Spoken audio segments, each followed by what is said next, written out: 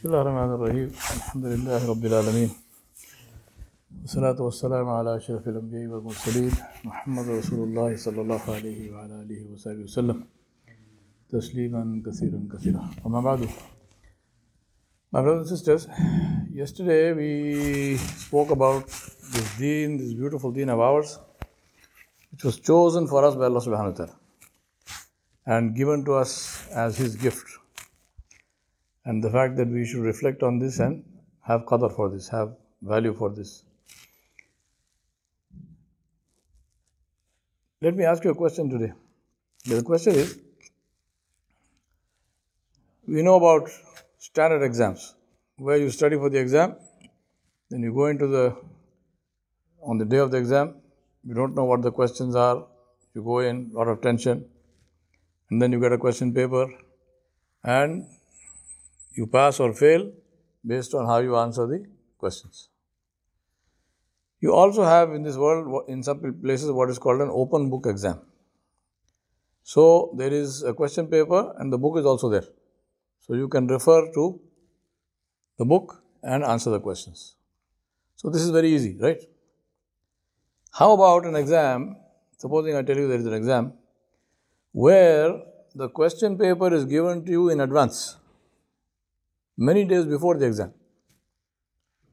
Right? These are the questions given to you in advance. Take your time. Book is there to study. All resources are there. Time is there. Study the questions. Study the answers for these questions. Get yourself everything ready. Even write it in advance. Keep everything written. And on the day of the exam, you simply present what you wrote. Can there be anything easier than this? This is our deen. This is our deen. We have been told that there are 7 questions. If we answer those correctly, inshallah we pass. We ask Allah subhanahu wa ta'ala's mercy, no matter what. But if we answer them correctly, we pass, inshallah. 7 questions, that's it. 3 questions about what we believe, aqidah. 4 questions about amal. 3 questions in the qabr, in the grave. And 4 questions when we go on the day of judgment. We have been told what are the questions. What are the questions? 3 questions in the qabr. What are they? Who is your Rabb? Second one, what is your deen? And third one, what do you say about this person, this man who was sent among you? Sallallahu Alaihi Wasallam. That's it, 3 questions. And we have been told those questions in advance. And then when we go on the day of judgment, 4 questions. What did you do with the time that I gave you? Time is life. What did you do this time? Then in that time, what did you do with the early part of that time, with the youth? In your youth, meaning when you had strength and power and what you could do, what did you do in that time? Third one, what did you do with the knowledge that I gave you? And fourth one,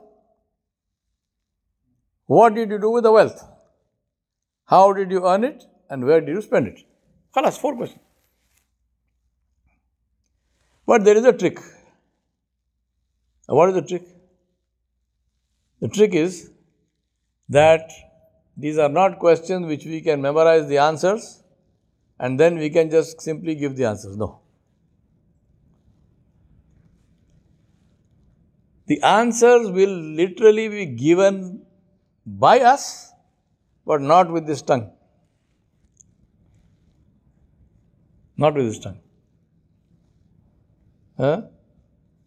اليوم نختم على أفواههم وتكلمنا أيديهم وتشهد أرجلهم بما كانوا يكسبون. Our life will speak. I cannot say Rabbi Allah if I committed shirk. I can memorize Rabbi Allah. How long? 2 words. Rabbi Allah. Khalas. It won't come out. My life will speak. I cannot say Rabbi life, my life. I cannot say Deen Islam if I was not living on Islam. If I was not practicing Islam. Somebody asked me a question. We have some secular Muslims. Say, what is that? You don't know what is secular Muslims? I said, let me ask you a question. What is halal pork? Oh, how can there be halal pork? Actually, how can there be a secular Muslim? A Muslim is who? One who practices Islam or one who knows about Islam?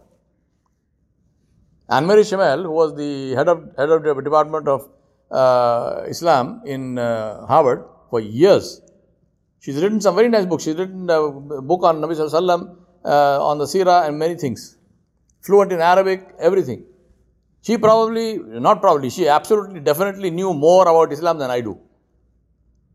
But Allah knows best what she died on, but she was a Lutheran Christian. So knowing about Islam and practicing Islam are two different things. Anybody can know about Islam. I can know about Hinduism. I can know about Sikhism. I can know about anything, Christianity. If I study, I know about it. But if I study Christianity, do I become a Christian? No. A Muslim is one who practices, who lives by Islam, not somebody who knows about Islam. So the question in by khabar, so what is your deen?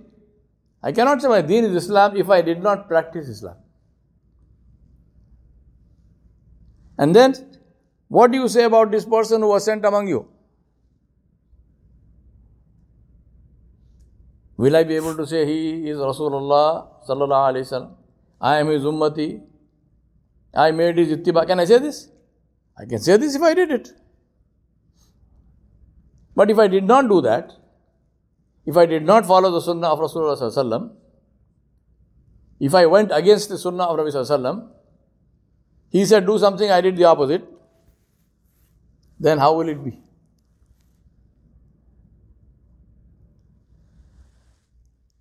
So as I said, the issue is not the questions we know already. It is the easiest thing in the world. That is why Sayyidah Aisha Siddiqa radiallahu anha, our mother, she said, every person is an author. She said, every human being is an author. Their book will be published on the Day of Judgment. And Allah mentioned this in the Quran. Allah said the kitab will be given in the Yameen or Shimal, on the right hand or the left hand. And how beautifully Allah subhanahu wa ta'ala described. He said the one who gets it in his right hand, he will go around, see what's in it. Look. I got the book in my hand. See what's in the book. He's so happy. He will go and tell people, listen. But somebody who gets the book behind their back or who gets the book in their left hand, may Allah protect us from this.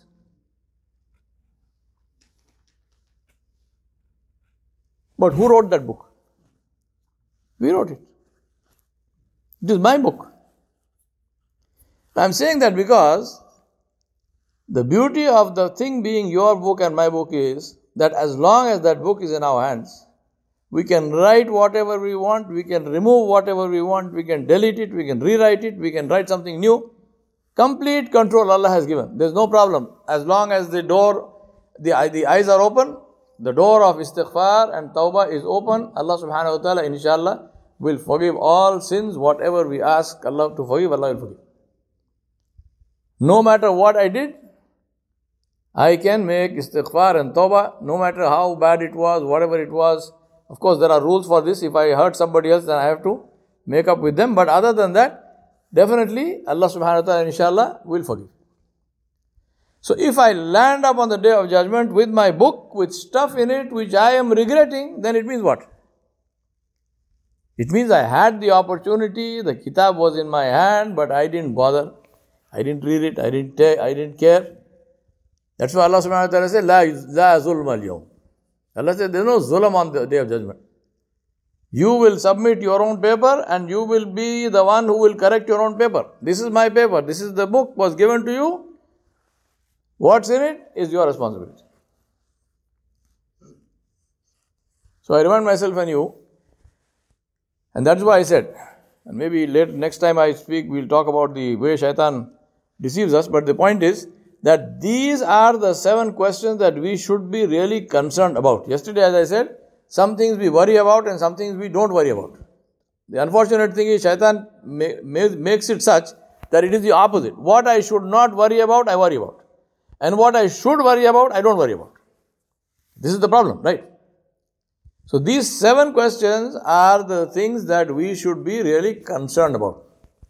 With regard to Allah subhanahu wa ta'ala, is there any shirk in my life? Immediately, if it is there, remove it. With regard to my deen, am I following my deen to the best of my ability, as far as possible? We ask Allah subhanahu wa ta'ala to forgive us for mistakes we make, but at least we should make the effort. With Rasulullah sallallahu alaihi wasallam, same thing. Do I follow the sunnah of Rasulullah sallallahu alaihi wasallam? Do I follow his sunnah? What I cannot do, I cannot do. We ask Allah to forgive, but whatever I can do, to the best of my ability. And then my time and life, how am I spending it? Am I conscious of that? And am I doing the right things in it? As far as my strength and so on is concerned, same thing. Then my knowledge, whatever I know, even if it's small, am I practicing it? And where it is applicable, am I also communicating? And the last thing, extremely important, my wealth, where am I? Is the source halal? Is the place I am spending it, is it halal?